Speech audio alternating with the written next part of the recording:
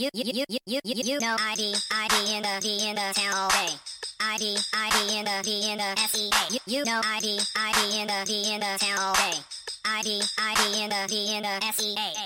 Hello and welcome to episode 360 of the fabulous Peltoncast. I'm your co-host Kevin Pelton, And I'm Tristan Carcino. and we are coming to you from Renton, Washington, home of the Super Bowl 48 champion Seattle Seahawks. I'm going different on this one. It is not episode 60. We are going 360. I didn't even think about that. There we I had go. been waiting for the episode 425. Back since we had the 253 episode, the South Sound episode, I've been thinking about the 425. I never even stopped to consider the 360. There we go. The 360, home of many of the best taco times throughout the Northwest. Is it? Oh, it extends. That motherfucker's everywhere. Oh, wow. I didn't Right? realize that it was like all of the non-Puget Sound. I Yeah. think of northwestern Washington, basically, like going up north along I-5. So to me, it makes me think of like Mark Hendrickson. The 360 is way north, and it is way south, and it's way east, or way west, I guess. Yeah, the entire Olympic Peninsula. But that's the 360 is everywhere, and that's where this Peltoncast episode is going to be. So is like Richie Fromm and Dan Dickow from the 360? I don't know if the Gonzaga players get a good shout out here. Oh no, just Stone Fist. How dare you speak their names? Oh wow, that far. But Richie Fromm That's is for also, episode 509. Richie Fromm is also a Sonics legend. Episode Don't 509. you forget that about Richie Fromm. Known as the hydroplane episode.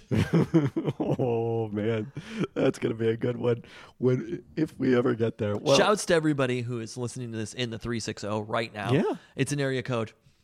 We know very little about it. oh, mildly little.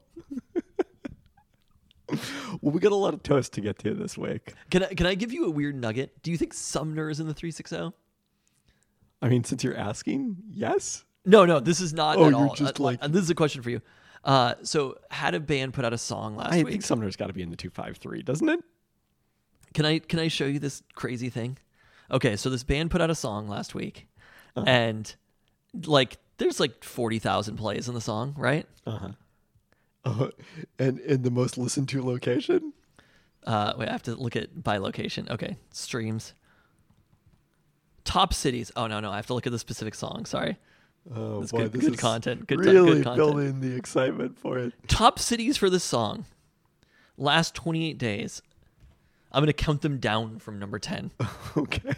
Number 10 is Seattle. Number 9 is Brooklyn. Number 8 is Atlanta. Number 7 is Dallas. Number 6 is Philadelphia. Number 5 is New York. Number 4 is Los Angeles. Number 3 is London. Number 2 is Chicago. And number 1 by over 250 plays is Sumner, probably Washington. It literally just says Sumner. It's Sumner in the United States. There's not any other Sumners. I don't There is think. somebody in Sumner who is so obsessed with this song that it's like, Wow. I mean, we're You talking gotta about find like this person.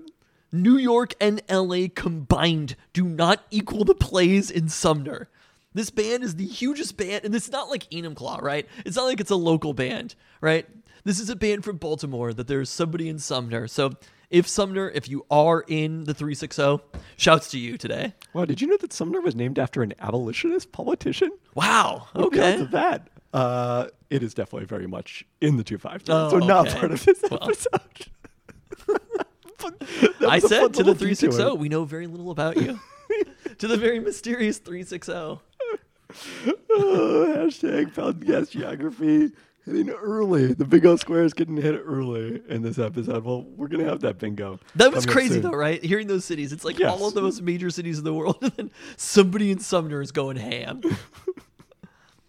Well, we're about to go ham on the spear here. I don't know that we actually are, but that not seemed the like a blind natural pig. transition from our friends at Russian River Brewing and from the famous cousin Katie who visited the Oh, Russian did she River brew this? Brewing Oh, no, okay.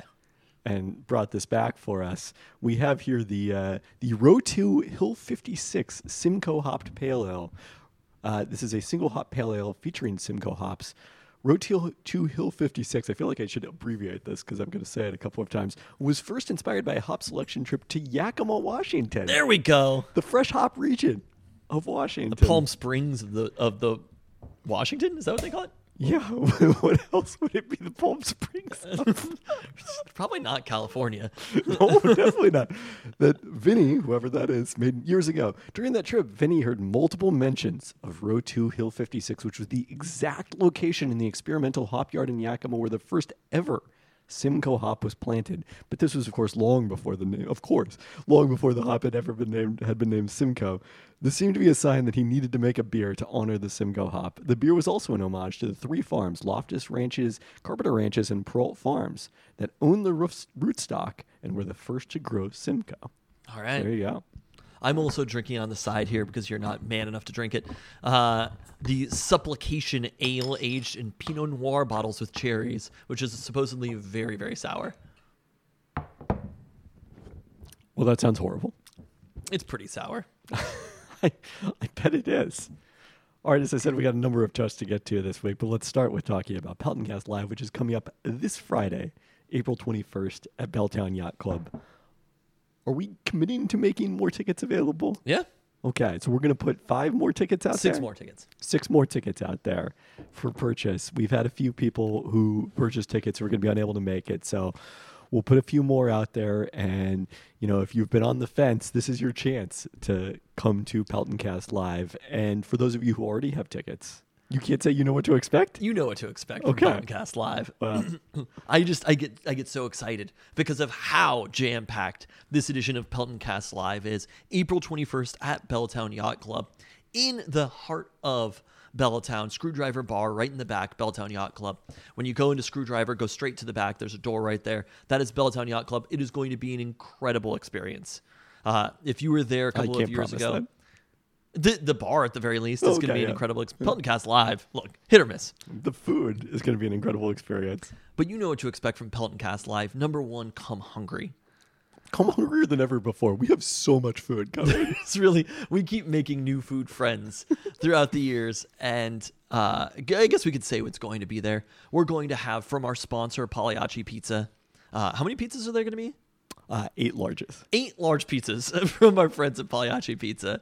I won't mention the other one. There's a little surprise that we're going to have. You wouldn't believe what it is. Might tie in with a segment.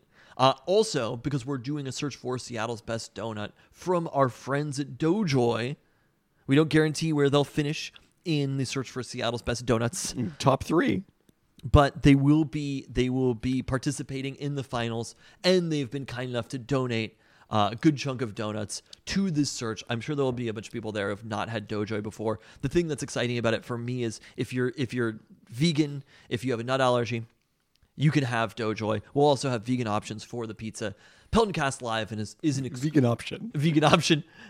Yeah, we're all about not adding S's to things or adding them. Peltoncast Live is an inclusive space, though. Very much so. We've also vetted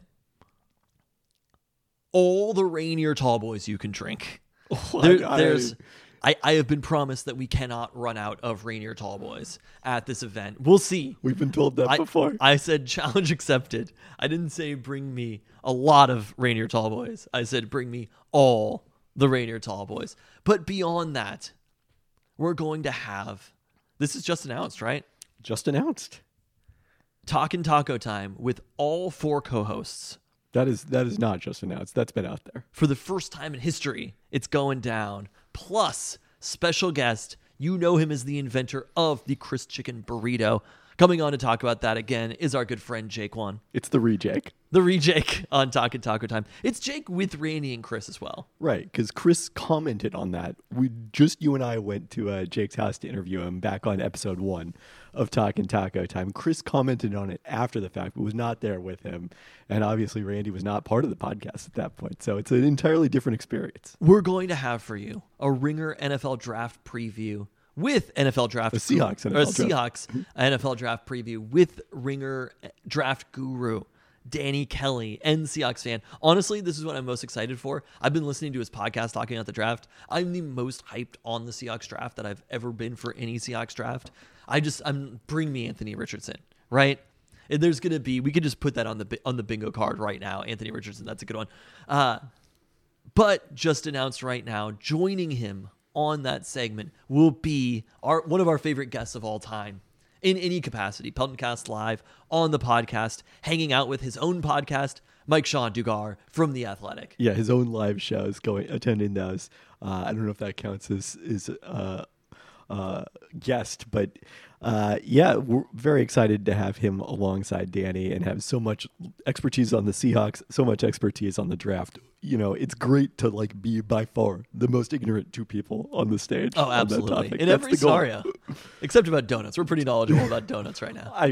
I mean, I don't know. We're pretty knowledgeable about donuts, but as we have previously announced, Alicia Vermillion of Seattle Met Magazine, who has put together a rankings or a list of Seattle's best donuts that was part of what helped inform our search, will be helping us judge that search, where we know we'll have Doughjoy, Ninth and Hennepin, and we will learn shortly the third donut to join them in the final.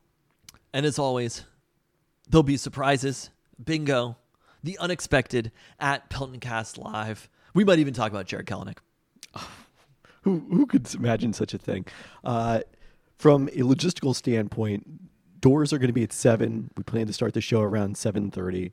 So make sure you're there in time to get yourself some pizza, get yourself a Rainier Tall Boy or whatever else you're interested in drinking, and get ready to enjoy the show.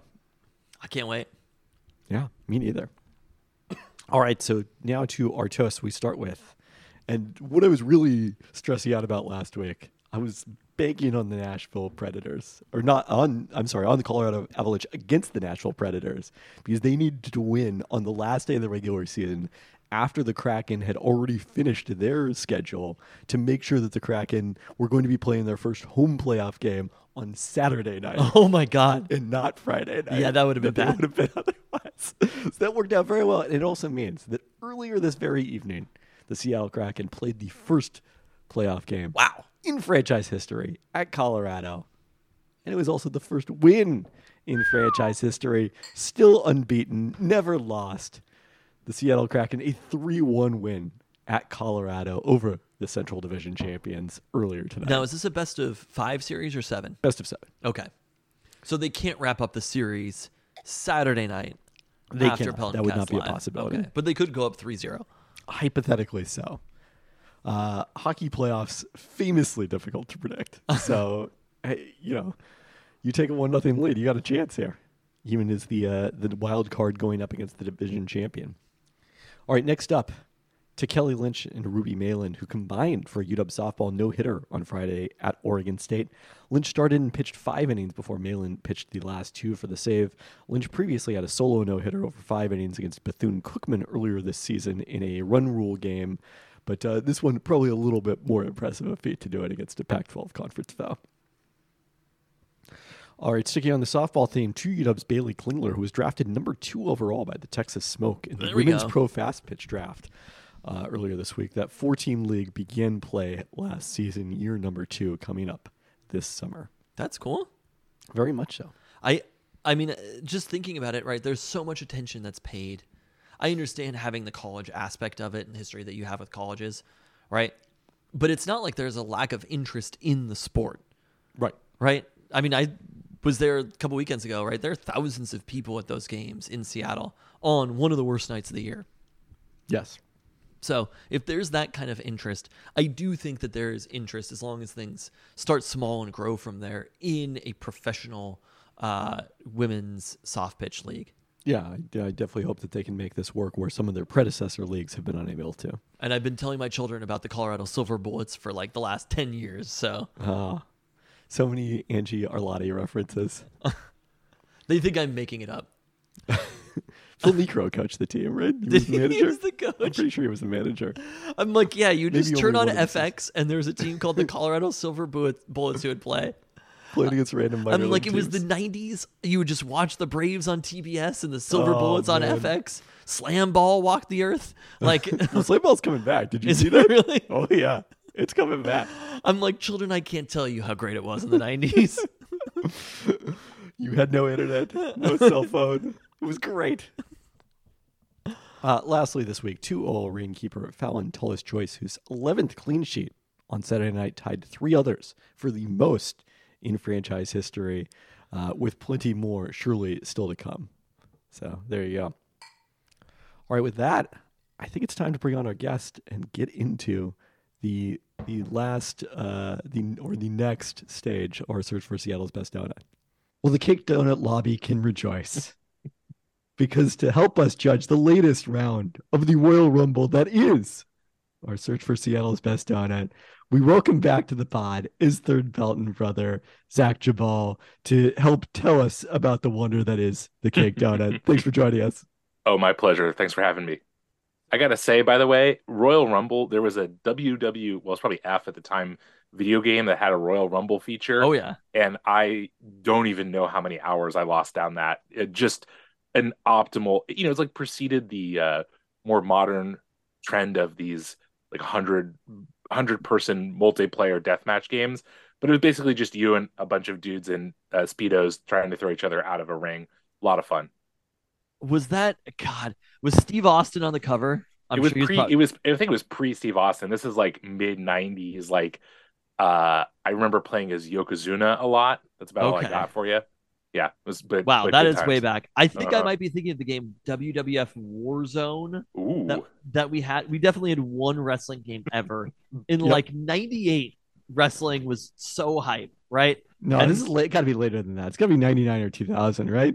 you think it was after that? I remember the Royal Rumble mode though, playing Oh the yeah, it video was game. WWF SmackDown Oh, 2000. SmackDown. Okay. Yeah, Good times. so I Never definitely cared Love for it. the sport in like on TV, but the video games were excellent. Oh, The Some of Rock them. was on the cover. I remember that. And yes. Mankind. Okay. Wow. Okay. Let's remember some. Let's remember some wrestling video games. Yeah.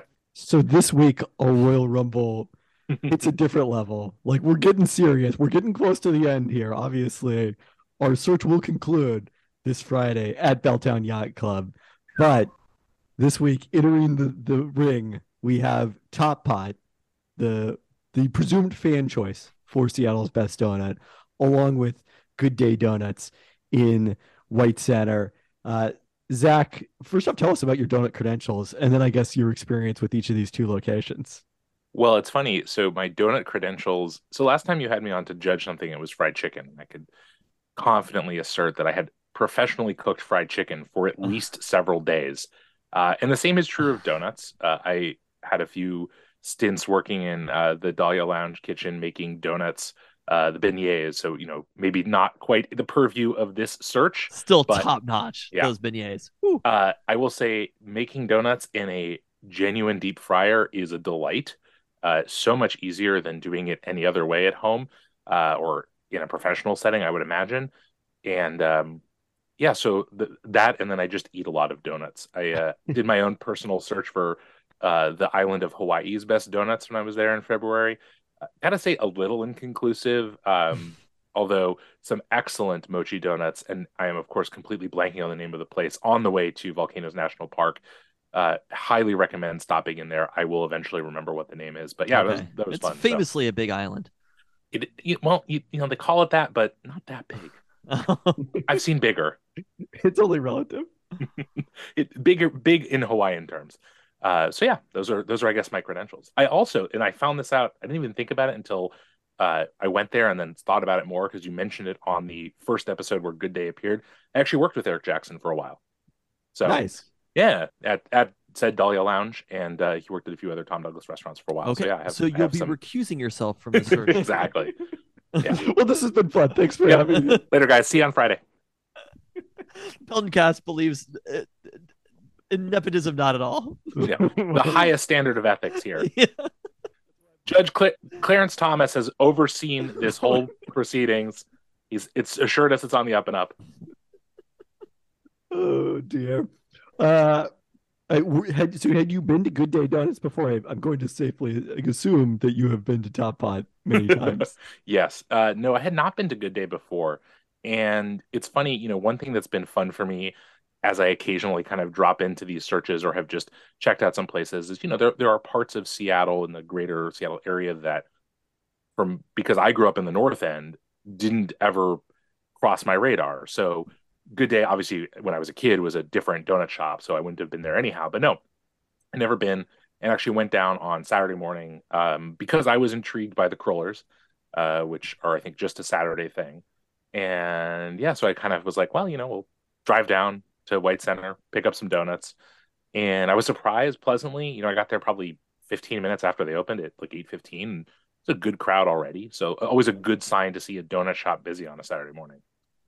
Yeah, we did Friday instead of Mhm. Saturday. We did the Friday fritters instead of the Saturday crawlers. But definitely, like I feel like those are their two signature standouts. So I'm Yeah. glad that we've got both of those covered. What did you think?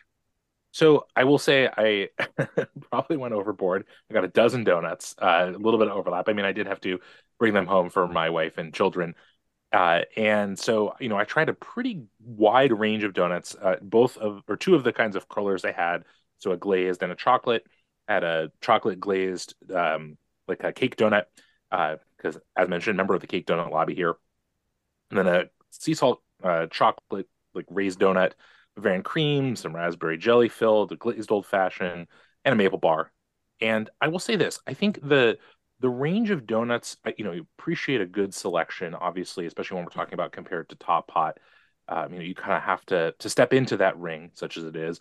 You need to kind of bring some different moves or some different donuts. And so I appreciate a good selection. Some interesting flavors, I would say, wasn't there on a Friday, so I didn't get some of the kind of more intriguing fritter options or the cereal milk donuts. But the just a sea salt chocolate, a little tweak on a kind of classic formulation, I thought was quite tasty.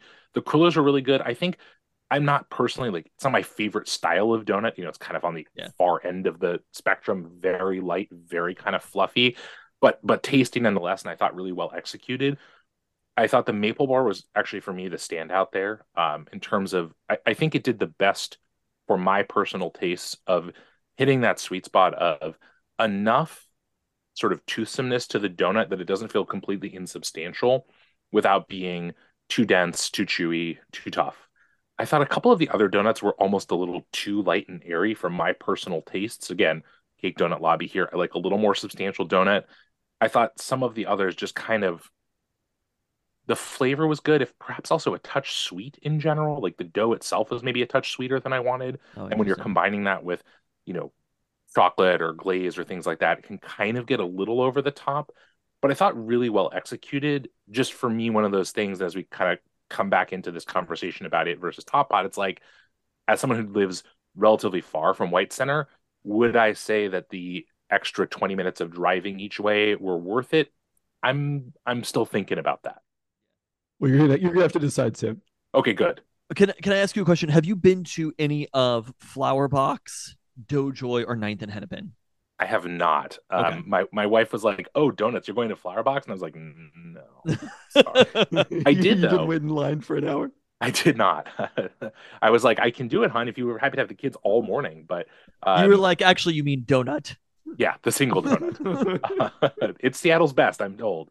But I will say that the one place I did go because I had found out I had again a weird quasi connection to it. One of my son's teachers' husbands runs half and half donuts, and so I was like, well, I should go check it out. And I will provide a very brief Not thought on my on list, that though. since I did happen to stop in recently. I think it's a really interesting place to go because I thought of all the maybe of all the donuts I've had recently, the flavors that they executed were probably the best I've had. I had a pomegranate old fashioned that I thought was really really good in terms of the Wow. way the pomegranate tasted and the way it worked with donuts. My only issue with the donuts was that they themselves were kind of the opposite almost of Good Day. They were really almost a little too chewy, a little too tough. And I found myself like, man, these flavors are dynamite. I had a maraschino, which is like a coffee caramel cream filled donut, and like again, the coffee caramel cream was just fantastic. But the donut itself would kind of left me wanting just a Mm. little bit more lightness, a little bit less sort of chewiness. And so yeah, so that was my other kind of thing that had been on your search, and I thought there was some things to really commend it there. And if the flavor options, which I thought were interesting and novel without being gimmicky, are really kind of cool, but I feel like the donuts themselves maybe were a little underwhelming. Okay. I feel like that's kind of at least my same vibe on half and half. Also, I think I'm way higher in half and half than Kevin was. Kevin was to me personally, if we'd gotten there, if they hadn't been closed, I think there's a chance that they would be in the finals right now. Uh, but at the same time, yeah, like the old fashioned we had, it was like a cinnamon sugar old fashioned. It was really good, maybe a little dense. Yeah. Um, but we're not talking about half and half, right? There's just so many donuts already in the finals that we don't Yeah. need to bring anybody else into the mix. And I'd wanted to go back to Good Day because I think we had kind of like, I wanted to give it an incomplete the first time that I'd had Good Day, but I could tell that there was something there, and especially wanted to go back on a Friday for the fritters. So Kevin went there. It was a fruit punch fritter. Is that right? Yep. Fruit cocktail, maybe? Fruit cocktail. It was a fruit cocktail. Yeah. I have to say it was. I'm personally not like a fritter person necessarily, and it was probably the best fritter that I've ever had, at least up there with the best fritter. I feel like the search has made me into a fritter person. I wasn't previously, but they had a seasonal cherry fritter at Top Pot that I got as a recreational donut at one point along this search, and I thought that was quite fantastic really as well. Fucking good. They had that at Top Pot. Yeah, that was a few weeks back, so they did not have that when I went today, at least. Okay. So there was that. There was a vegan sea salt donut. Is that right? Sea salt maple. Donut. Sea salt maple that you had. And to me, sea salt anything is pretty incredible. That was actually, I think, the standout of the entire trip of going to Good Day. And then did you get a maple bar? Was that the last one you got? Yep. Chocolate bar. Or a chocolate bar? It's interesting when viewing these as Good Day vis-a-vis Top Pot. And the reality is, if we want to in this Royal Rumble, we could put both in the finals, or we could put neither in the finals, right? Everything is available to us, but I do think the bracket is just a construct at this point. I think that the best thing to do would be to choose one of these two and advance it on to the final at Peltoncast Live at Belltown Yacht Club this Friday, April 21st. And I think the thing that stood out to me about Good Day was some of the flavors were absolutely incredible. I think the fritters are amazing. They're only on Fridays, so that's it's a little bit on the flower box territory of like, you can't just be like, go to Good Day anytime. I think you can recommend go on Friday, go on Saturday for the crullers, whatever, which I don't think is an unfair way to describe it. But seeing the donuts that you sent in your picture, Zach, there's an artisanship to the donuts at Good Day that I think is missing. That I think Top Pot is, I've never had a subpar crafted donut from Top Pot. And this is not necessarily saying exactly what my vote is, but I think there are some times, like I saw the Bavarian cream in the photo that you had, and the chocolate is not covering the entire top of the donut. And that was my experience the first time. It looks a little bit half-assed. Yeah. In a way that, like, if you're executing at a place where you're trying to be, like, you would never go to Doughjoy and be like, well, that donut kind of looks like shit. Every single donut at Doughjoy is perfect, right? Like, there's not one. You don't have to request a specific, like, okay, can I have that, like, whatever, peach donut or something.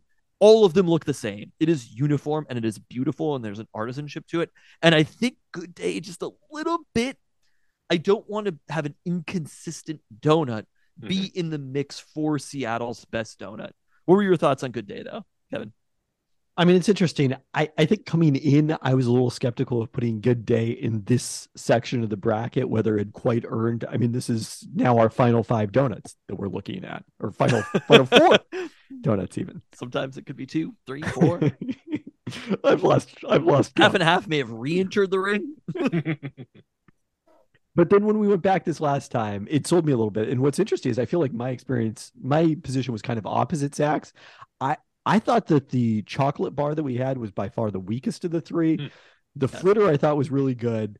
And then I thought that the vegan sea salt maple was a tremendous standout. And in combination with Doughjoy, it makes me wonder, maybe we should just be doing all vegan donuts from now on. Do we actually need the butter and the eggs in there? Are they actually bringing that much to the table? I mean, Nathan Hennepin would argue, yes, they are. It's like literally just butter and eggs.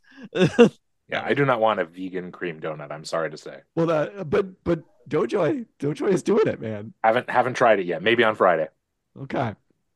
So that kind of opened my eyes a little bit. That was the first time I'd had one of their vegan donuts. I don't even remember if they had them still available the previous time I'd gone there. I do agree with Tristan that I think there is a little bit of an element of inconsistency, and that can be good and bad. Like when I went in there, the clerk was like, "Can we get one of the bigger fritters? Do you want one of the big fritters?" And I'm like, "Who's going to say no to that? Of course, I want one of the big fritters." Why Especially are because there big we were fritters and splitting it. small fritters though? Like Because they're handcrafted. Like every donut is handcrafted. It's not like Top Pot has fucking robots making their donuts I mean, or Top Pot Doughjoy. literally advertises hand forged donuts. That's what I'm they call sorry, themselves. but like all of these donuts that we're talking about are handcrafted But there's donuts. there's a scale difference. I think you have to acknowledge that. Between what? Between Having one donut shop and having 15 or however many it is that Top Pot has. yeah, but how many does Ninth and Hennepin have, and how many do Doughjoy have? I don't know if Ninth and Hennepin is necessarily like everyone is all the same. I do think that like the baseline. You've never gotten a the Ninth and minimum Hennepin quality and is be high. like, well, that's the crappy Ninth and Hennepin donut. Well, I did when I got a cake donut from there. But that's not. It's this style of Got to say donut, it to not Mac's face. not the donut to donut. There has to No, be. I If we were agree. talking at the highest possible scale you could be at. Seattle is the donut capital of the world, and to be Seattle's best donuts, like we're talking about, you have to be at a very, very high level. Like we can't be like, Stop oh, trying to go cast the there vote before and we maybe cast the you vote. what? I'm trying to cast the vote before we cast the vote. Okay, but let's start with you, Kevin, because I feel like you're going in a direction. But let's start with you, Kevin. Top Pot versus Good Day Donuts. I think either of these. Can it Peltoncast? I think either of these, they both were deserving of being in the top four. But yeah, I gotta say, as good as the, and so I went to Top Pot today. I had the the cream filled, the Boston cream, because you mentioned how good the one that you had at Top Pot today was, and then I also Bavarian had cream. their Bavarian cream, and then I also had their matcha donut was their current special. And one thing I will say not about Top Renton. Pot, it was, I went to the kind of edge of Pioneer Square location that's across from the ferry, which is the first time I'd ever been there. A nice little spot. The other thing about Top Pot we should note, like all their donuts are enormous for the size. Like bang for your buck, Top Pot is definitely, I think, the winner of this search. Uh, that so that being said, like again, I don't think there's anything that should stop Top Pot from being in the top three of the search. I guess I am going with Good Day because I the fritter creativity and the quality of the vegan donut I think sold me. Okay. For me, after going to Top Pot today, it was really no question. I had the best Bavarian cream donut that I've ever had in my entire life. They're gigantic. From Top Pot or overall? I'm gonna say from Top Pot, but I don't remember a better one overall. Okay. The true maple bars, not the QFC, right? Not the Fred Meyer maple bars. The true maple bars. They're beautiful. They're gigantic. They're cooked. They are cooked sometimes maybe a little bit longer than I want them to be. If they were a tiny bit softer on the inside, maybe I would be more excited about that. But again, the artisanship, the consistency of Top Pot, anytime you go into a Top Pot, you know you are going to get one of the highest quality donuts in Seattle. Maybe they're not the best donuts in Seattle. We'll find that out. But to me, they are all of those factors, the quality plus the consistency means that for me, I think that Top Pot should be a contender in the championship at Peltoncast Live. Zach, you're the tiebreaker. Oh man, so much pressure. Tell us about your experience at Top Pot as well. Sure. Well, I mean, besides just sort of like decades of experience with Top Pot, I went on Sunday, so the day after I went to Good Day, and I had a maple bar, which is not actually my usual order, but it feels so iconic or I don't know, it feels important about Top Pot. And since I had been of course, particularly, yes, him and others, and had been particularly taken by the maple bar at Good Day, I felt important to try that. I had what is my favorite donut at the generally at Top Pot, which is a sea salt caramel old fashioned. Oh yes, and that I mean, again, sea salt plus caramel kind of a cheat code, but I think you need the old fashioned donut underneath to hold up to it properly. And I think that to me is a thing that the Top Pot donuts, especially the old fashioned style donuts, do really well. Is they're substantial enough texturally, They're sweet but not overly sweet. And I think when you're covering that with a undeniably sweet topping, Yeah. you need the dough to be not savory but less sweet and offer a little contrast both texturally and flavor wise. And so just one last bit of sort of almost philosophical thought here. So with something like Top Hot, which, as you guys have mentioned, has a number of different outlets throughout the Seattle area. Also, something calling itself Top Hot Donuts is available at various Kroger brand or Kroger grocery stores, etc. There is a ubiquity to it that makes it, for me, makes it feel like there's a higher bar to clear to say that something that is that widely available is Seattle's best anything, or should be advanced over a store that, yes, may occasionally suffer from some inconsistency, but that inconsistency is, I would argue, generally part of the charm of a single location operation, that they don't have the luxury in a way of developing the economies of scale, the kind of processes that allow you to have identical donuts every single time. And for me personally, that visual variation in the donuts, possibly even a little bit of flavor variation, isn't necessarily a reason to knock Good Day or any other establishment. But all that being said, I got home with the donuts and I opened the box and cut into a couple of them and I gave them to my wife and to my kids. And of course, my kids just devoured them because they would eat any donuts. And my wife was like, "You should have just gone to Top Hot." And I can't deny that thought also a little bit crossed my mind. Now, again, part of that's because Top Hot is a lot closer, and that ubiquity is a plus for it in a lot of cases. I think that, and again, I think I just come back to the sense of like, I think Good Day is they're very good donuts, and I wish in some sense that I had gone on a Friday and had checked out some of the specialty fritter flavors. I may still go back and do that sometime. And I certainly think that if it's a closer drive for listeners than it is for me, it's certainly well worth going to. But I just, that thought lingered and sort of clouded my whole experience in some sense. And then going to Top by the next day and being like, yeah, okay, these are really good donuts. They're really well executed. And while, again, they have the advantages in some ways of being able to be a relatively sizable donut operation for, especially in a single city, that doesn't mean they're not really, really good donuts. I'm not sure that they will come all the way through this bracket. I would be a little surprised, but I don't feel at all bad about saying that Top Hot is my pick here. Wow. I mean, you shouldn't, even though I voted for Good Day. Like, I still feel like we ended up in a good place with Top Pot and in the final. I mean, this is where we started the search. We started with Top Pot and Doughjoy were the first two that we reviewed right out the gate. And to them, we add Ninth and Hennepin, which I said had been kind of my go-to donuts in the past year. It's a sensible location once you make the logical leap that the Flower Box is Seattle's best donut, but not Seattle's best donuts. Okay. Yes, that very logical leap. So I do want to say, first off, this Friday night, Peltoncast Live at Belltown Yacht Club, the three competitors have been set. We've done this a couple times in the past. Seattle's best sandwich search, the sham search for Seattle's best sandwich, which included a non-sandwich in it, was set with three different competitors. And again, we are set with three different competitors. Wait, by the way, can I say on the sandwich search? What? So I went to Tats last week for one of my birthday lunches. I went to Tats for one of my birthday lunches, a birthday lunch, and got Maono at the Benbow Room in West Seattle. Wow, you went to both of them. You did a research for Seattle's best sandwich. And last month had been to, as we mentioned, the other coast and had the Raging Cajun. So I've had all of them recently. It's closer than I thought at the time. God damn it! And one of them is actually a sandwich.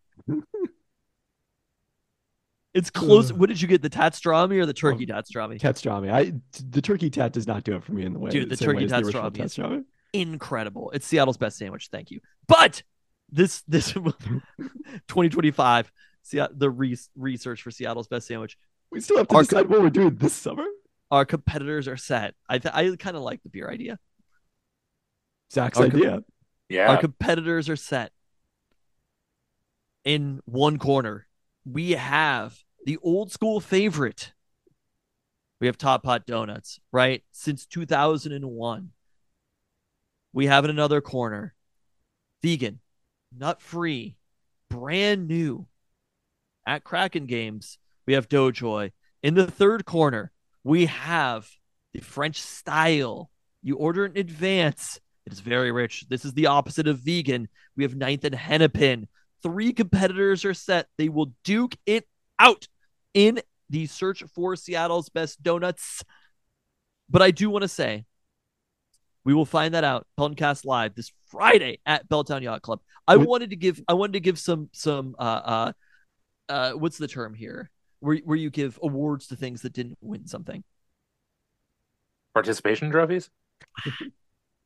It's there's a better. Is this like the part part of the Oscars where they just come back and they consolation read like, a bunch prizes. of them? Yeah.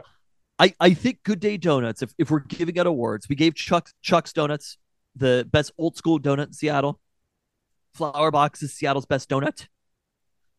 I think Good Day Donuts should get the title of Rising Star in Seattle Donuts.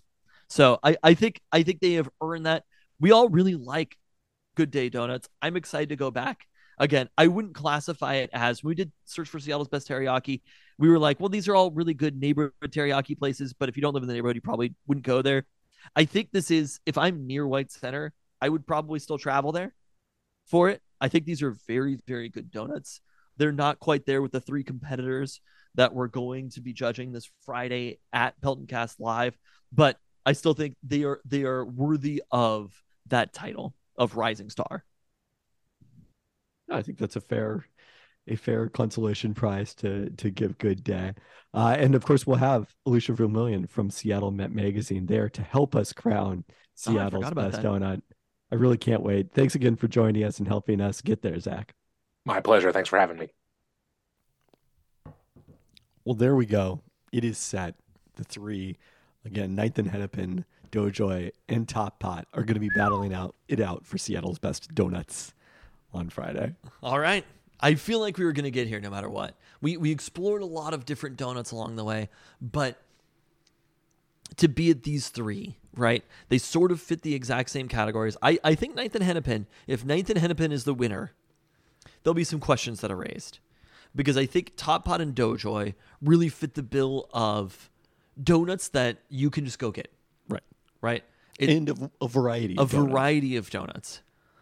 And I think that's really ultimately what we're looking for in the search. Again, I'm very open to Ninth and Hennepin. I think the trip getting those, I mean, they were some of the best donuts I've ever had. It's going to be fascinating. They have not yet revealed their menu for this week. Oh my God. What the donut options are. If it's all cake donuts, they're like, it's cake donut week.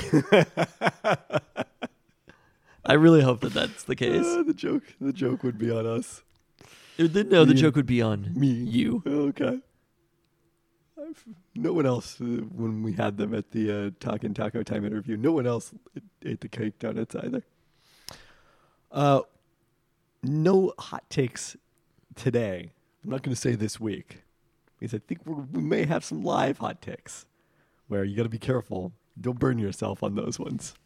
But we should talk about the Mariners, who had a 4-game winning streak after we last podcasted a week ago, starting with Wednesday's day game finale at Wrigley and then a sweep against Colorado, their first of the year, and then promptly lost the first 2 games at home of their series to Milwaukee as they continue this homestand all against NL foes.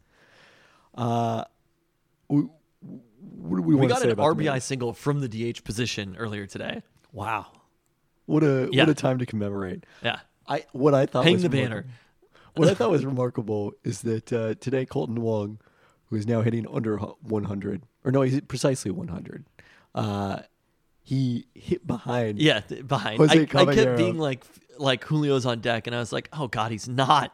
Jose Caballero, who's making his first major league start, had never had a major league at bat prior to today. I'm into Jose Caballero. He didn't have a great hit in extra innings, but there were a lot of balls that he hit very hard and toward the gaps. Had an exciting stolen base. The like drama that was being built on the broadcast, like the Mariners are down, they need a hit to win. They're like, that's huge, and I'm like, but is it? Colton Wong did manage as the ghost runner on second base. Oh yeah, to Colton Wong did some take things. third on a wild pitch, and then score from third on a sacrifice fly to the outfield. But alas, not enough. As the Mariners, who were so good in extra innings a year ago, I was about to say overtime, again losing in extras this year. The 1-run games also. The regression to the mean, it's actually a gambler's fallacy thus far that they're going too far the other direction. It's April 18th. It is. That's really it. Like ultimately, hot takes only work positively right now. At April 18th, you can't or you could predict doom if things were going really, really bad. But like, I think you could definitely do it. I think that's not the direction we've chosen to go. There were a couple of balls that were hit earlier. I think the Mariners are hitting the ball hard. I mean, Kalanick had one in extras, right? That he ripped that pitch, and I was like, that's getting down. And it just went at somebody, right? I mean, Jose Caballero had the same thing where he hit a couple of balls that he really ripped those pitches, and they just went at somebody. And that's the type of thing where you just have to look at it and say, that was a good at-bat. You had a hard hit ball, period. And it's baseball. Sometimes there's going to be people there. So I don't think you shouldn't have gotten too high about the sweep against Colorado and shouldn't be too down about the losses to Milwaukee. In the same way that also, like game 1 being Corbin Burns versus Chris Flexen, like they just weren't going to win. I would say the biggest concern that's actually happened for the Mariners thus far is the fact that Texas is 11-6 with an AL West leading plus 34 run differential. That's not ideal. The fact that the Angels, it's a little less surprising that they're above them, both Houston and the Mariners in the standings, despite the fact that the Astros and Mariners both with below 500 records at 8-10 with positive run differentials thus far. Oakland is also playing games. It's April 18th. That's it. Shouts to Luis Castillo, who had a perfect game through 6 innings on Sunday as the Mariners won that game against Colorado to complete the sweep. At some point, I feel like you're going to need to, on Hot Takes, start referring to this is Luis Castillo's Cy Young season, much like Richard Sherman's Defensive Player of the Year season, which, alas, did not translate into a Defensive Player of the Year. Should have. It was quite a memorable season nonetheless. I'm down for that. We'll see if Sonny Gray has anything to say about that. Okay. But, the problem is that I know too much about other baseball now. I'd have never heard of Sonny Gray a year ago. Is this because of following baseball or because of Baby Fantasy Genius? No, actually following baseball. Wow. I'm still not following the other teams at all. I'm vaguely aware of what's going on. I heard the Tampa Bay won many games in a row. Yeah, you're up on it. I'm still wholly surprised by large swaths of the Milwaukee Brewers lineup, I got to tell you. Well, Jesse Winker being part of the Brewers lineup today, I completely forgot about that until he was in the lineup today, and I was like, oh shit, Jesse Winker. Yeah.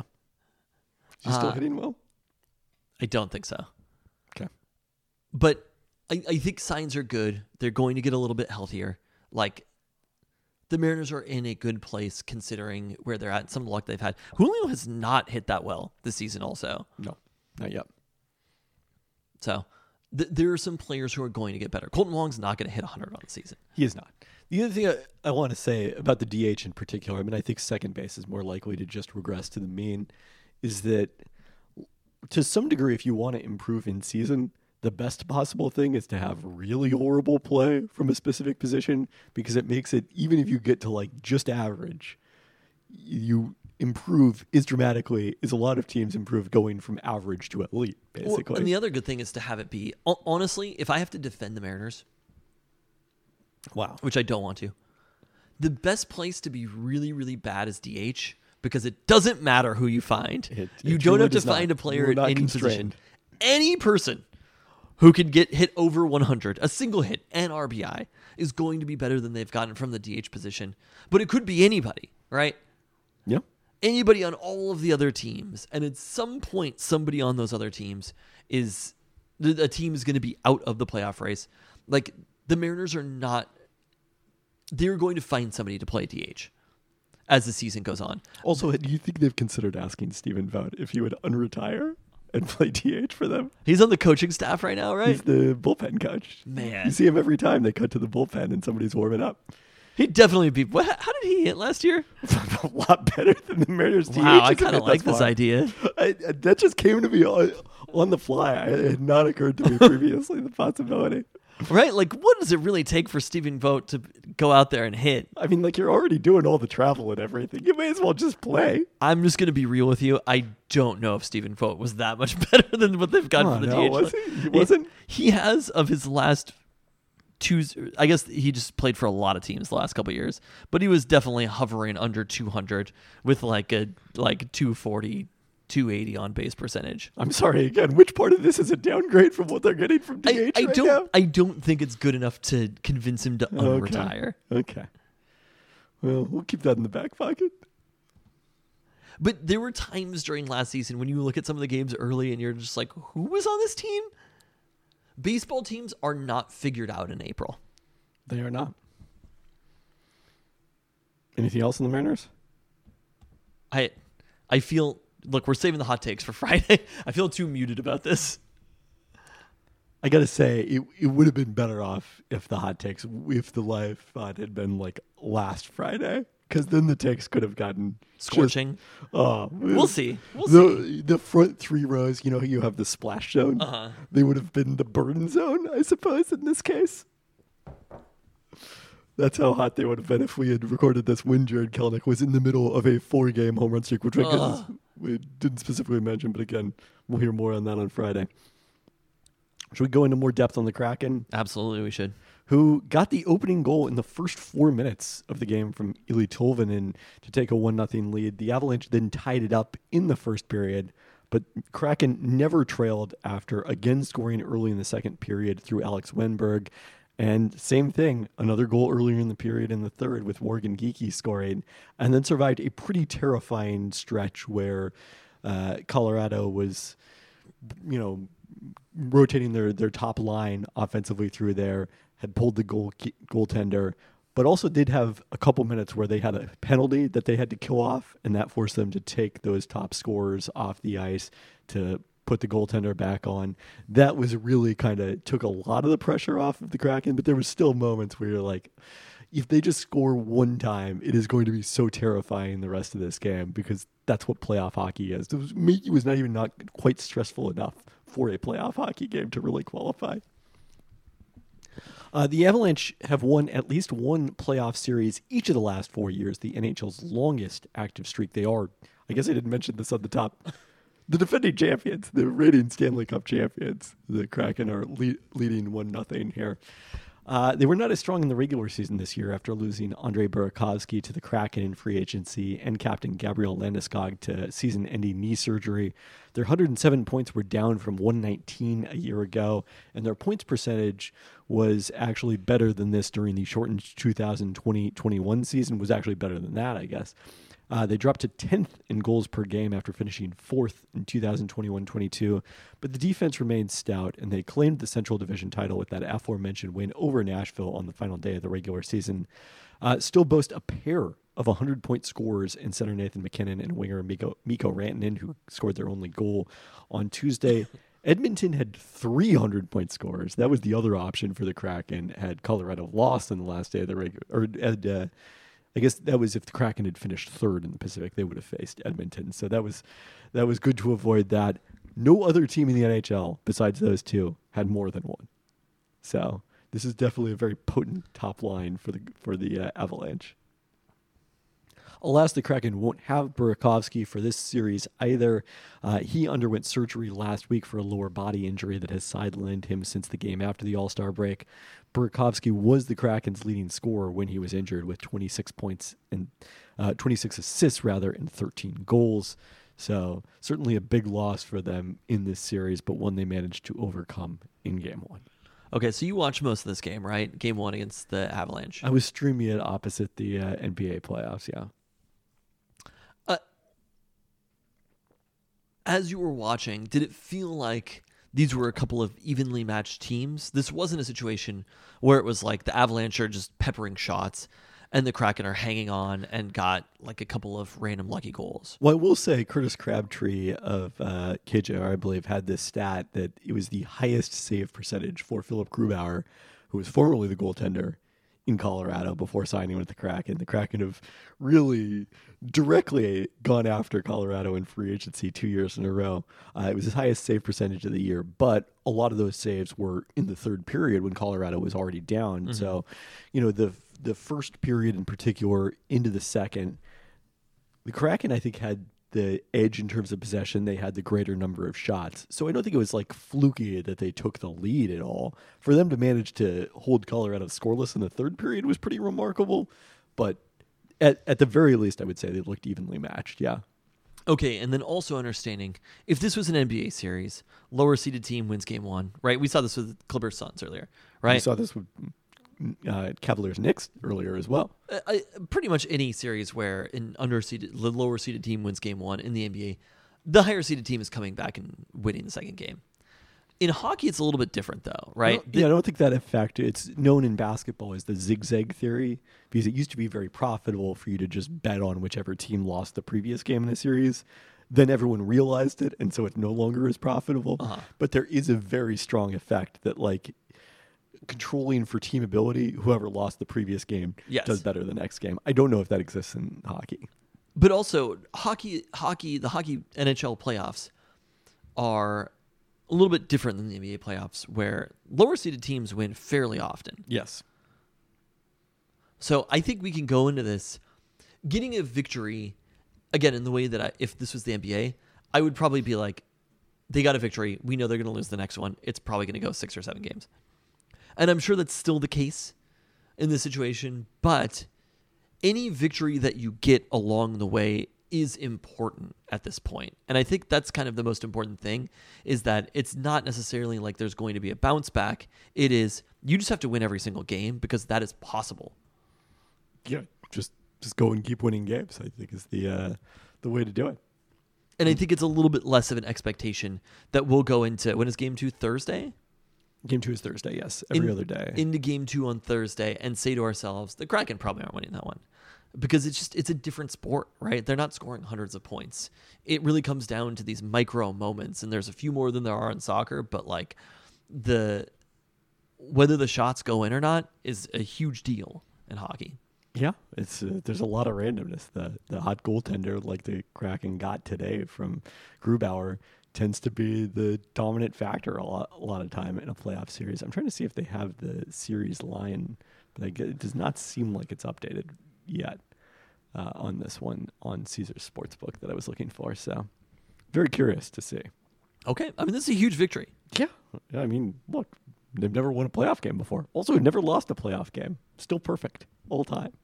So we will continue to follow this series, and I'm sure we'll hear a little about the Kraken on Friday. Moving into the roundup. Oh boy, the Sounders. After a scoreless first half in Portland, where they had the better of the chances, Raul Ruiz-Diaz scored. The Kraken don't count as part of the roundup. Sounders not today. When they're in the playoffs, they're not part of the roundup. Correct. So it's not oops all roundup. You talked during the segment, so it doesn't count as roundup. Do you love the roundup or hate the roundup? Period. A little of both. Okay. Little of both. Anyways, Raul Ruiz-Diaz scored in the 58th minute to give the Sounders the lead. Was feeling pretty good about things. Like, okay, probably going to at least get a point on the road in Portland. That's great. And then Dyron Espria equalized in the 71st minute with a spectacular bicycle kick in the box. And the floodgates opened from there. A dismal defensive effort allowed Nathan Fogaza to make a run through the entire defense for his first goal since scoring twice in his Portland debut last May, followed by a third Portland goal in the 81st minute when Stephen Fry was unable to hold a point-blank shot, and Portland scored on the rebound. And then a fourth from Juan Mascara on the break in the 89th minute to fully complete the destruction of the Seattle defense. The Timbers, who scored 4 goals in this match, scored 4 goals in a 20-minute span, had scored just 3 goals in their previous 5 matches, which is, of course, 450 minutes plus stoppage time.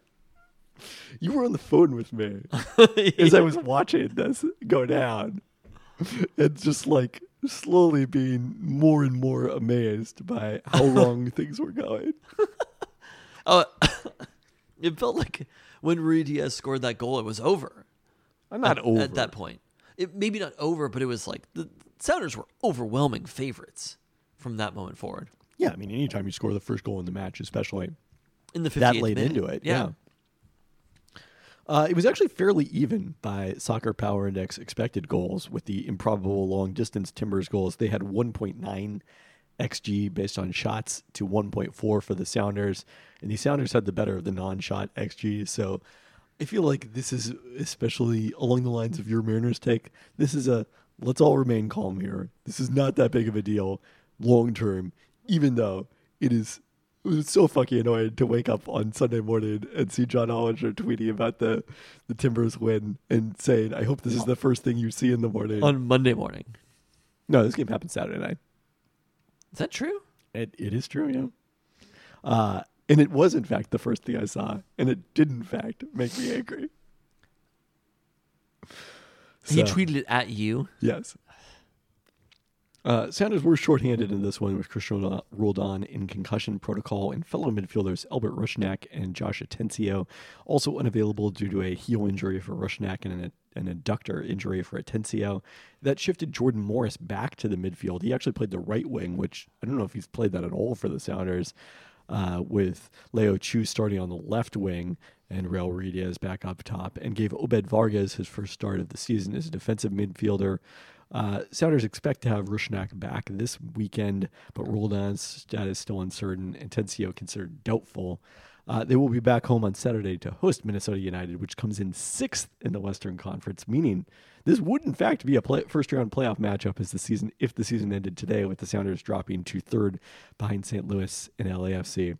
Of course, we know the MLS regular season does not end today. It does not end anytime soon. It's going to be a long time before that happens. The only way that this really matters is if the Sounders are competing for the Champions Trophy, losing this one is a little brutal, setting them back there. But otherwise, it's April. And I think you just have to rely on that the roster is still very good, has been playing very, very well this season. Yep. They're going to leapfrog St. Louis. St. Louis is not going to be good all season. And it really is the Sounders and LAFC in the Western Conference. And LAFC is probably still a notch ahead of everyone else. Like points per match, they're comfortably ahead. And this is like the neutral Peltoncast. Really Everything is fine.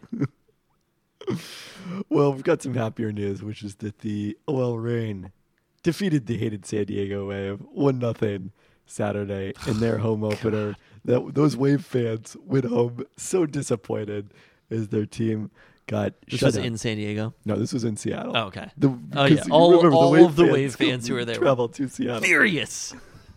Furious. The Reign turned one. Can you imagine traveling from San Diego to Seattle on this week in April? In April, yeah. No, it seems miserable. No, nobody would do that. The team had to. I feel bad for them. I don't want to be in Seattle this weekend. Were you here? I would have lost a lot worse than 1-0 to the OL Reign. It was a great weekend to sit inside and watch 8 NBA games. That's why it's so like neutral, this Peltoncast, because I'm just depressed from the weather. Oh, but remember, Peltoncast Live coming. Peltoncast Live, April 21st, Peloton Yacht Club. It's like Jared Kelenic either will or will not get a hit. What does it matter? End of transmission. What a great time to reflect upon.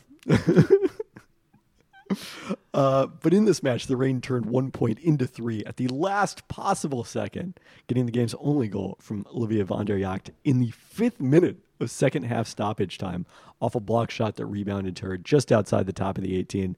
That goal came on the Reign's 16th shot of this match, 5 of them on goal to 10 shots for the Wave, as they held Alex Morgan scoreless for the first time this season. Megan Rapinoe made her season debut off the bench, playing the final 17 minutes plus stoppage time, so that was great to see after she's been dealing with injury. Reign a pair of matches this week. They'll begin the reformatted NWSL Challenge Cup on Wednesday against Angel City FC, the first of 6 matches against the 3 teams in their group, Portland and San Diego being the 2 others on the West Coast here. Be interested to see what happens with that when the Bay Area expansion team comes online, how they're going to split things up. They will then host the Red Stars of Chicago, coming off their first win, a 4-2 final last Saturday versus Kansas City.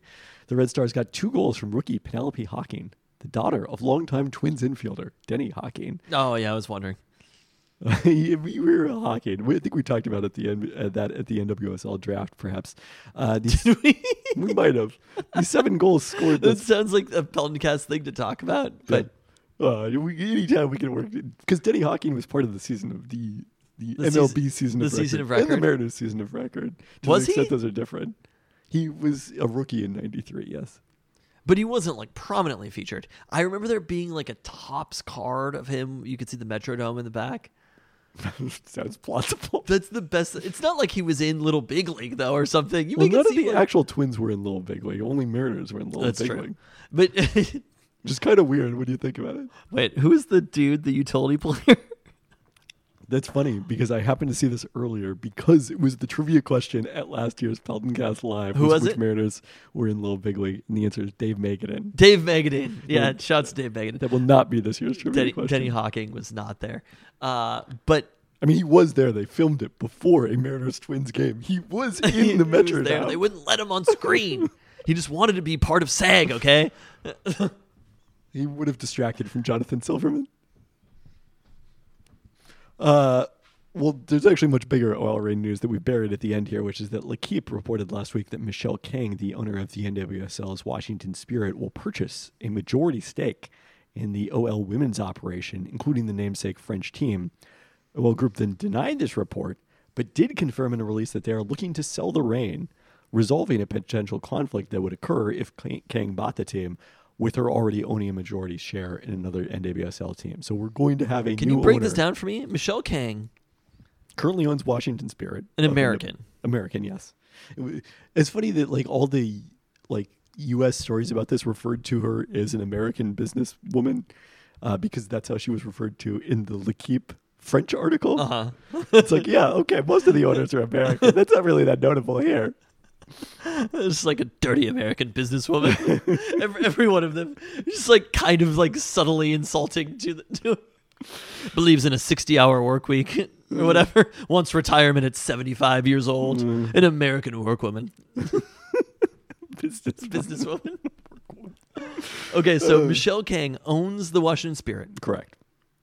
Bought a majority stake. Is reportedly going to buy. In OL, so that's OL Lyonnais in France, Olympique primarily. Lyonnais, yes, is the primary team, and then they also. But they just kind of happen to own the Reign. Yes, I mean they don't She's just. buying them for Lyonnais, though.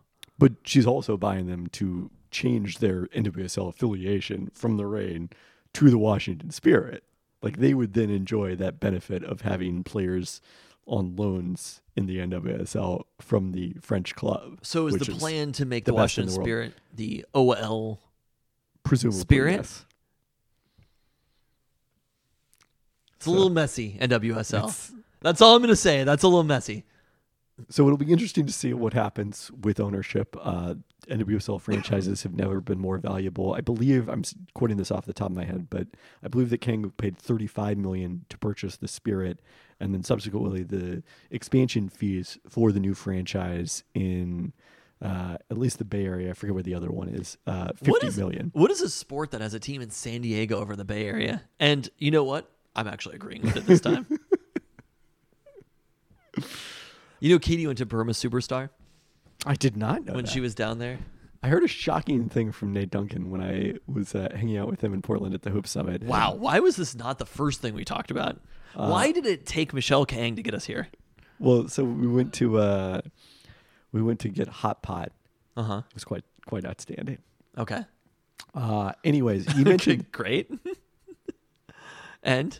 that he goes to a different Burmese place instead of Burma Superstar now in the Bay Area. Wow. So apparently there's a challenger to the throne. Burma Superstar's out?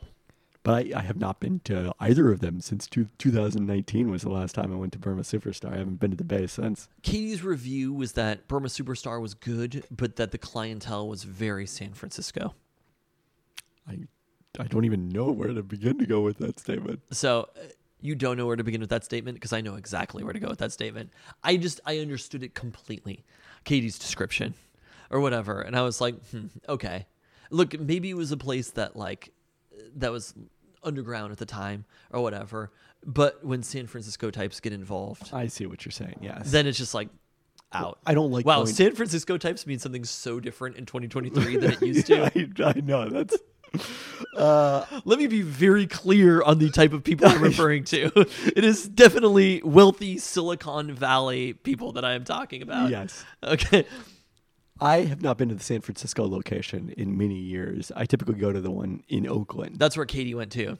Even that's been. Oh, yeah. invaded Oakland's by- gentrified? I can't believe it. I'm aware. What's next? Where that Oakland is gentrified. My God. You just discovered because of Burma's Superstar that Oakland's been gentrified? There was no I indication never- previously. Okay. Like they still moved the Warriors out of there, but it's definitely gentrified. It's not that gentrified for the Warriors to still play there. Oh my God. You think you go to the Oakland location? You're like, oh yeah, I go to the Oakland location. I'm with it. You're those people. I think you were at the table over from Katie. You might have been who she was referring to. No. She didn't go to La Taqueria though. And I was like, yeah, it's like a 45-minute wait for a burrito. I mean, it depends when you go. You think there's a time that there's a short wait for a burrito? You know that the third Pelton brother Nate Taggart posted this weekend he was at La That's Tac. why I brought it up. Yeah. I guarantee you that he waited 30 plus on minutes. a weekend, yeah, I'm sure he did. I'm just like, For a burrito, that's worth it. Yeah. I don't know. It's funny because I actually think Flower Box, I will say, I haven't been back to Flower Box. This is a good question of how long different foods are worth the wait. And I do think that burritos, the replacement level for a burrito is so high that like, I don't know if any burrito could be worth waiting 45 minutes for.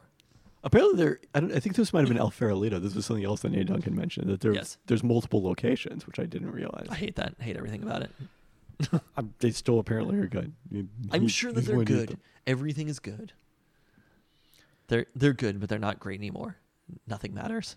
So UW sports, Husky baseball split with the rundown on the line. Split 2 games last weekend versus number 22 Arizona State, winning 8-3 on Friday. There we behind go. 8 runs in the first 4 innings before losing 8-6 on Saturday.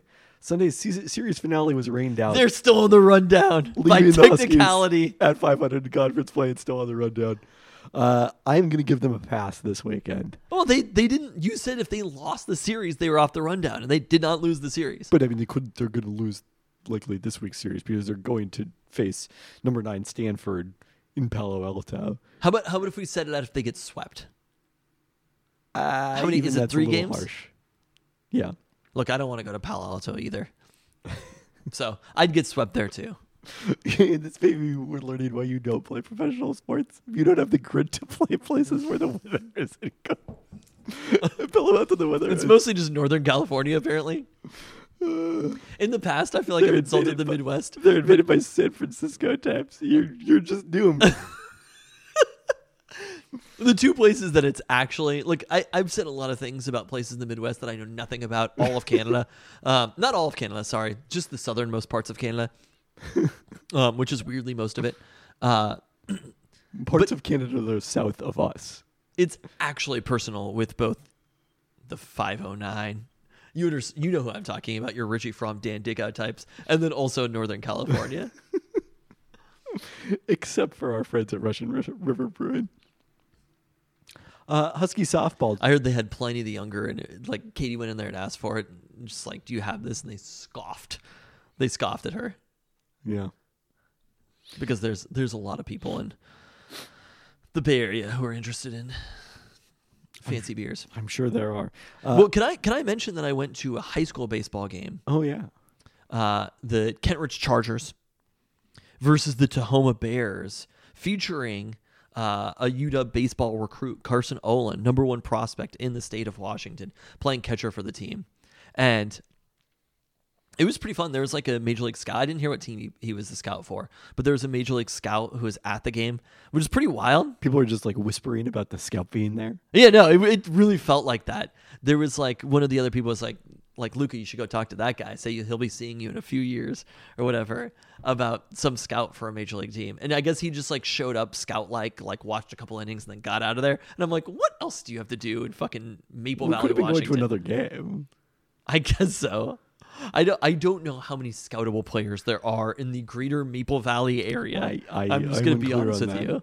It's like there's the donuts that we got, and then there's this baseball game. That's it. There's the Alaska dumplings. Wait, I thought I'm intrigued. This game by. wasn't played at Kent Ridge. It was played. It's in Tahoma. Oh, okay. But it was interesting. I'd never seen Carson Olin play before, right? So It'd be strange if you had seen a high school baseball player. I had never seen him personally, like his size or whatever. And it's interesting to see what type of catcher he is coming to UW. And my thought was that he's going to need to probably redshirt, but maybe I'm wrong about what catchers look like now. He was definitely in the like athletic catcher generation, like super high speed, controlling everything on the field. It was something where it was like you could tell that this dude is in charge of the entire team. It was a very, very good baseball team also, the Tahoma baseball team. I think they ended up, Kent Ridge got run ruled in the game or whatever. But like the defensively, I think that was the place that I noticed him the most. Everybody was hitting in the game for Tahoma, but seeing a catcher who can just control everything on defense and be everywhere is like, it is a different level of ability. And I could see why he was the number one ranked player in the state this year. So you're saying you're a good enough scout to identify that the number one player in the state is good? No, but honestly, like if you were just watching it and you didn't like, there were a lot of players who were good in the game. They had a player who closed the game for Tahoma, who I found it was a freshman, and it was like some of his pitches, he like throws 80 plus and has breaking pitches like a slider or whatever. He was a little bit off. Some of them were in the dirt, but I was like, this kid is fucking incredible. I was like, this kid is going to be playing like major college baseball if this is how avoiding arm injuries or whatever. Right. But like the speed and the like break that he had on his pitches, I was like, this is. I like immediately was like, I have to remember this kid's name. And as he's going, again, he's like 14 years old. That kid was awesome. Like 3 years older than your child, basically. It's kind of wild. Yep. But it was actually really fun to go to a high school baseball game, and the atmosphere is like they have the walk up songs for everybody. They have like the JV kids introducing them. You know, there was a good atmosphere. It was spring break also. But there was a pretty fun atmosphere at the game, and it was my first ever high school baseball game, I think, in my entire life. I've never been to one. High school was not. I was not. There actually were some pretty good players eventually. Jordan something, right? Yeah, I don't. Well, Bobby Bernal was a pretty good baseball player too, I think. There was a catcher who got drafted from Tye, wasn't there? I think he might have gotten a high line. Oh. I don't know.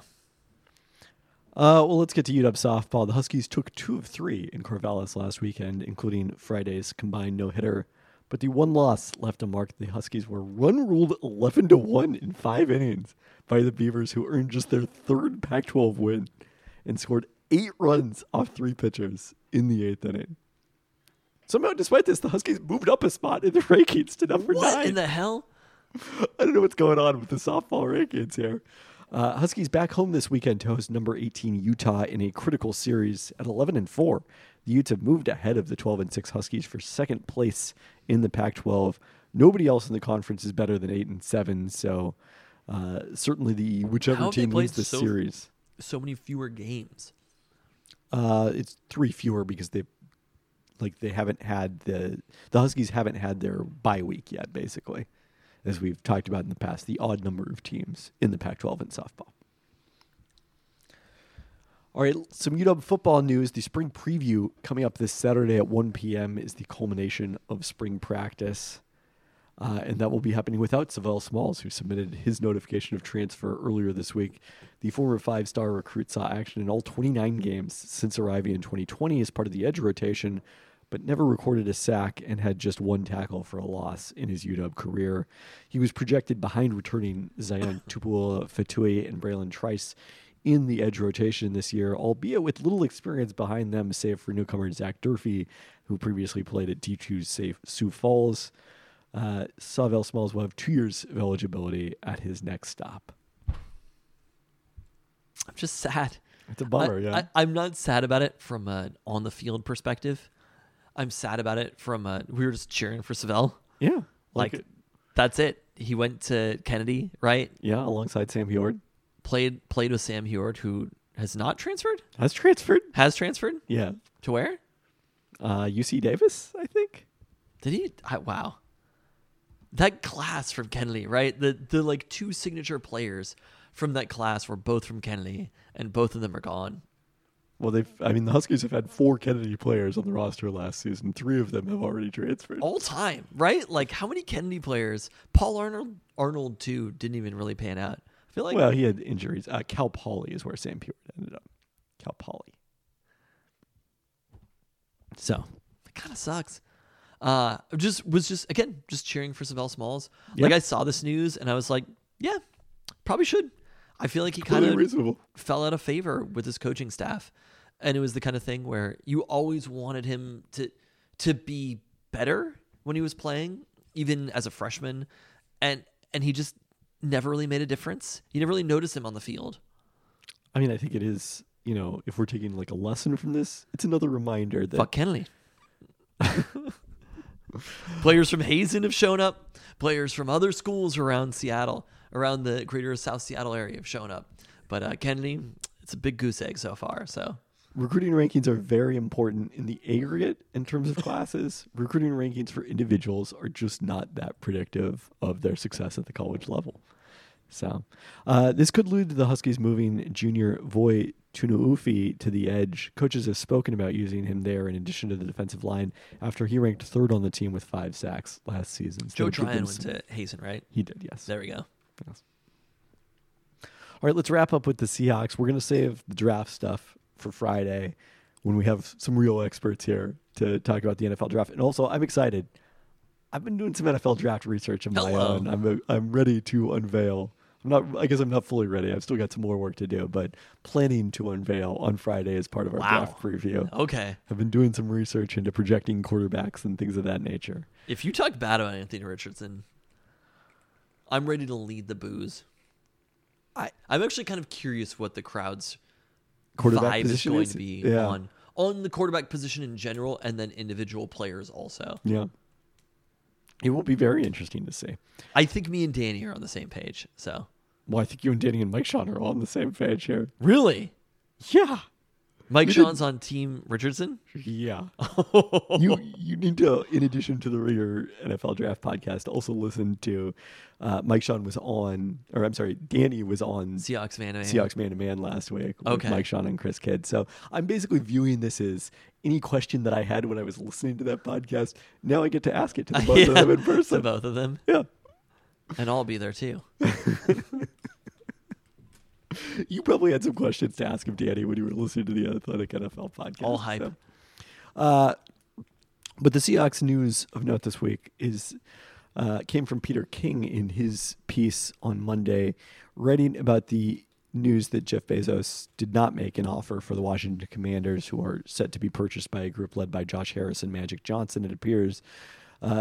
Peter King wrote that the Seahawks are likely to be the next team on the market after the May 2020 point, after which 10% of the sale price would not go back to the state as part of the deal to build Lumen Field, something that we talked about, I think, last year. Yes, you would never want to pay taxes, of course. Came up. Uh-huh. If money goes back to the state, that'd be terrible. Let's just have it be exchanged between billionaires. King had this to say: the NFL is lobbying Bezos quietly but hard to buy a franchise. The advantages of buying the Seahawks are many. Seattle has a consistent winner with a great GM/coach team in John Schneider, Pete Carroll. Seattle has an incredible fan base. Seattle has a state-of-the-art, loud home venue in Lumen Field, and Seattle is one of the best training facilities in pro sports. All four of those. Renton, Washington. Wow. There you are. Damn, we can't get a Cafe Vita, but one of the best training facilities in pro sports? I can't remember where the Seahawks finished in the survey. I think the facility was well reviewed in the NFLPA survey. That is like a little too far from Peter King. One of the best in pro sports. Yeah, it's on the water. It's very nice. Sadly, it has to be in Seattle, Washington. I guess Renton, Washington. But it's the same climate. Yeah. It's not a different climate between Renton and it has to be heinous in April and smoky in August. But I feel like you went a little bit too far on that one. But at the same time, Dix, are you listening? Why would Bezos not want Seattle? Or all four of those are far, far better than what Washington has. Why would Bezos not want Seattle if he's serious about buying into the league that prints money? So, yeah. It all lines up there. I mean, I think the way that you have to approach this is all billionaires are bad. Like, there's no such thing as, like, having a great professional sports owner, right? A person who you could be like, wow, I really stand for that person, right? But just by engaging in the sport in general, you've accepted that you're probably going to be supporting somebody who's probably a bad person very deep down. And the reality is, if that's the case, you might as well have the richest one, right? And a local one. And a local one, sure.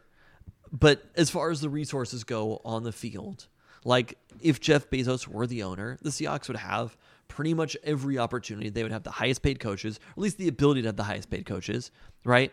The best resources of any team. Yeah, I mean, I wouldn't say that resources have been an issue. Obviously, Paul Allen was also one of the wealthiest individuals exactly in the world. So it's kind of like, it just makes a lot of sense. Like I saw that and it was like, yeah, I think so. I think Jeff Bezos, people have been circling Jeff Bezos for quite a long time as far as owning something professional sports-wise. And it does feel like now is the window for that to happen. I mean, again, Bill Gates never owned a professional sports team. It's not impossible that it won't happen at all. And the Seahawks could be sold and it could be somebody completely different. But I don't know if the NFL was lobbying Bill Gates quietly, but it was a different era. The like Bill Gates obviously still has money, but like quietly but hard, they're lobbying Jeff Bezos. It just, again, it makes a lot of sense. The money is not hard to find if you're Jeff Bezos to own the team, and if the Seahawks, I think it's fair that they would be the next team that was for sale. It seems reasonable. This is the most tempered perspective about the Seahawks. That's the neutral podcast. Yeah, in the tempered Peltoncast. But this is the most tempered perspective that doesn't involve any sort of like latent like sexism. It's not like a woman can't own a team, so Jeff Bezos should. This is understanding that the team is likely to be for sale in a couple of years, and Jeff Bezos is the obvious owner for the team. So I think that this, again, it's the most obvious answer as far as who the next owner is, and I think that would be totally fine. Yeah. Because, again, we've already cognitively done the dance of engaging with the pro sports team, right? And the money that is going to the athletes and the enjoyment that we get from the sport is greater than the knowledge of where the profits are going. And that's what we have to do as professional sports fans. So, fuck it. All right, well, with that, we look forward to seeing those of you who are going to be able to make it out on Friday. And on that note, Thanks for listening. End of transmission.